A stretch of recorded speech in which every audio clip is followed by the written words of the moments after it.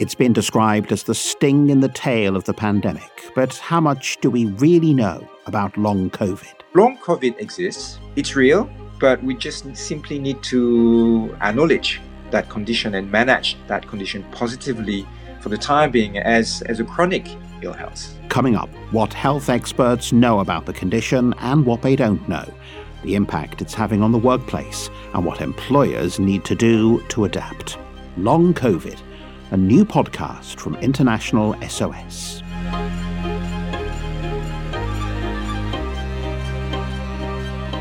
Hello, I'm Paul Osborne. More than 600 million coronavirus infections have been recorded so far around the world, and close to 6.5 million deaths. But the pandemic has had an impact even wider than the lives lost, with many millions more struggling with an extraordinary range of problems, weeks or months after their brush with COVID. Estimates of exactly how many people are affected by what's become known as long COVID vary from 1 in 20 to 1 in 3 of all those infected with the virus. For some, it can be devastating, profoundly debilitating, and life-changing. And of course, it is having a huge impact in the workplace. One study found that nearly half of employers have had staff with long COVID, and for 1 in 4 businesses, it is a leading cause of sickness absences. Dr. Olivier Lowe is International SOS's Group Medical Director for Occupational Health Services. And when I spoke to him, I started by asking him to explain exactly what we mean by long COVID. It's defined by the WHO as an individual having a history after having a COVID of symptoms that usually took place 3 months from the onset of the first COVID symptoms. That is lasting for at least 2 months. And that cannot be explained by any other diagnosis. And that last point is critical. There is a consensus for the definition right now. That may change. You were describing what constitutes long COVID. What do we know about it? And I suppose, crucially, what don't we know about it yet? Well, there are a few things we know. The scientific and health mainstream community now agree that it's real. It does exist. There was a lot of criticism before and doubt. What we don't understand yet exactly is the why, where all these symptoms are coming from. What the scientists say is that long COVID is likely related to an ongoing and complex dysregulation of our immune system. This overreaction seems to be temporary, but the problem, it can last for a long time, weeks, months. We've seen publication of years. We don't know quite yet why all this is happening the way it is developing. So what are the most common symptoms, and also what's the range of severity of those symptoms for people who are affected by long COVID? You have a very wide range of symptoms. The common symptoms, you probably have seen it in the press, include fatigue, shortness of breath, memory concentration issues, we call that brain fog, sleep problems, persistent cough for months, chest pain, loss of smell or taste as well. It may go to depression and anxiety, and all a long list of other symptoms having an impact on everyday functioning.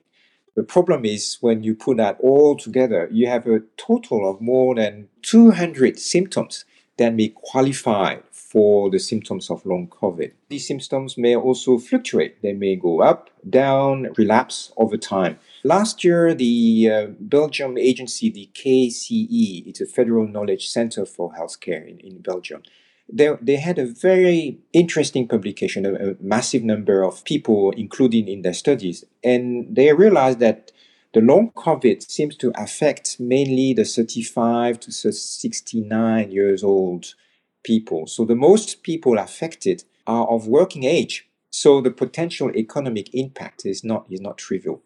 And several studies have shown as well that women are more commonly affected than men, but it's not known why at this stage. There are huge variations in the estimates of how many people are affected. What proportion of people who are infected with coronavirus go on to develop long COVID? What's our best guess of those numbers? Well, I think no one is really sure, Paul, at this stage. The UK studies estimate between 5 to 36% of people recovering from COVID still experience symptoms weeks and months after the infection. At the other end of the spectrum, when you look at North America, especially the US, they're not talking about 5 to 36%. They're talking about 5 to 50% after COVID, having symptoms that would match long COVID WHO definition.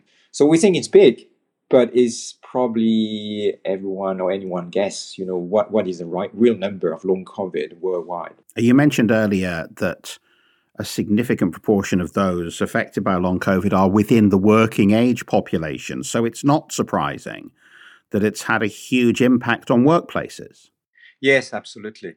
And the impact on long COVID on the general health, we think is significant when, and that's important, when it's challenging the normal functioning of the daily living activities. 45% of patients around the world with long COVID had probably reduced their work schedule compared to the period before they got sick. And 22% were not working at all. Sick leave, dismissal, or resignation. So it's not necessarily an issue of people malingering or avoiding work. That's not what we're seeing. It's rather an issue of people being affected by long-lasting symptoms, disturbing their functional daily living activities, and that is having an impact on their work. Lots of companies will have a system in place for dealing with employees who have long-term illnesses or disabilities. Are those systems that you can adapt for employees who then get long COVID? Yeah, I think you're exactly right, Paul. There is a system that can be adapted for long COVID. The return to work process that needs the involvement of several stakeholders, actually 4 key stakeholders. The first one is the recovering worker, employee, of course. Number 2 is the employer, essentially the HR, the human resource. 3 is a line manager, very important person. And the last one, 4, is the health professional. The occupational health professional play a key role in bridging between all these actors. So an organization really face a challenge if the above 4 key stakeholders are not aligned in their return to work process for long COVID. What are the specific challenges then for employers as they try to draw up a return to work plan, something that will work for the business and the individual when that individual is presenting with long COVID symptoms? The first specific challenge is awareness and a conducive, tolerant policy of the organization. There may be lack of access to health services for people with long COVID and a lack of knowledge amongst the health professionals as well about the condition. And the health services and human resources are well placed, to inform, educate, and coordinate these efforts.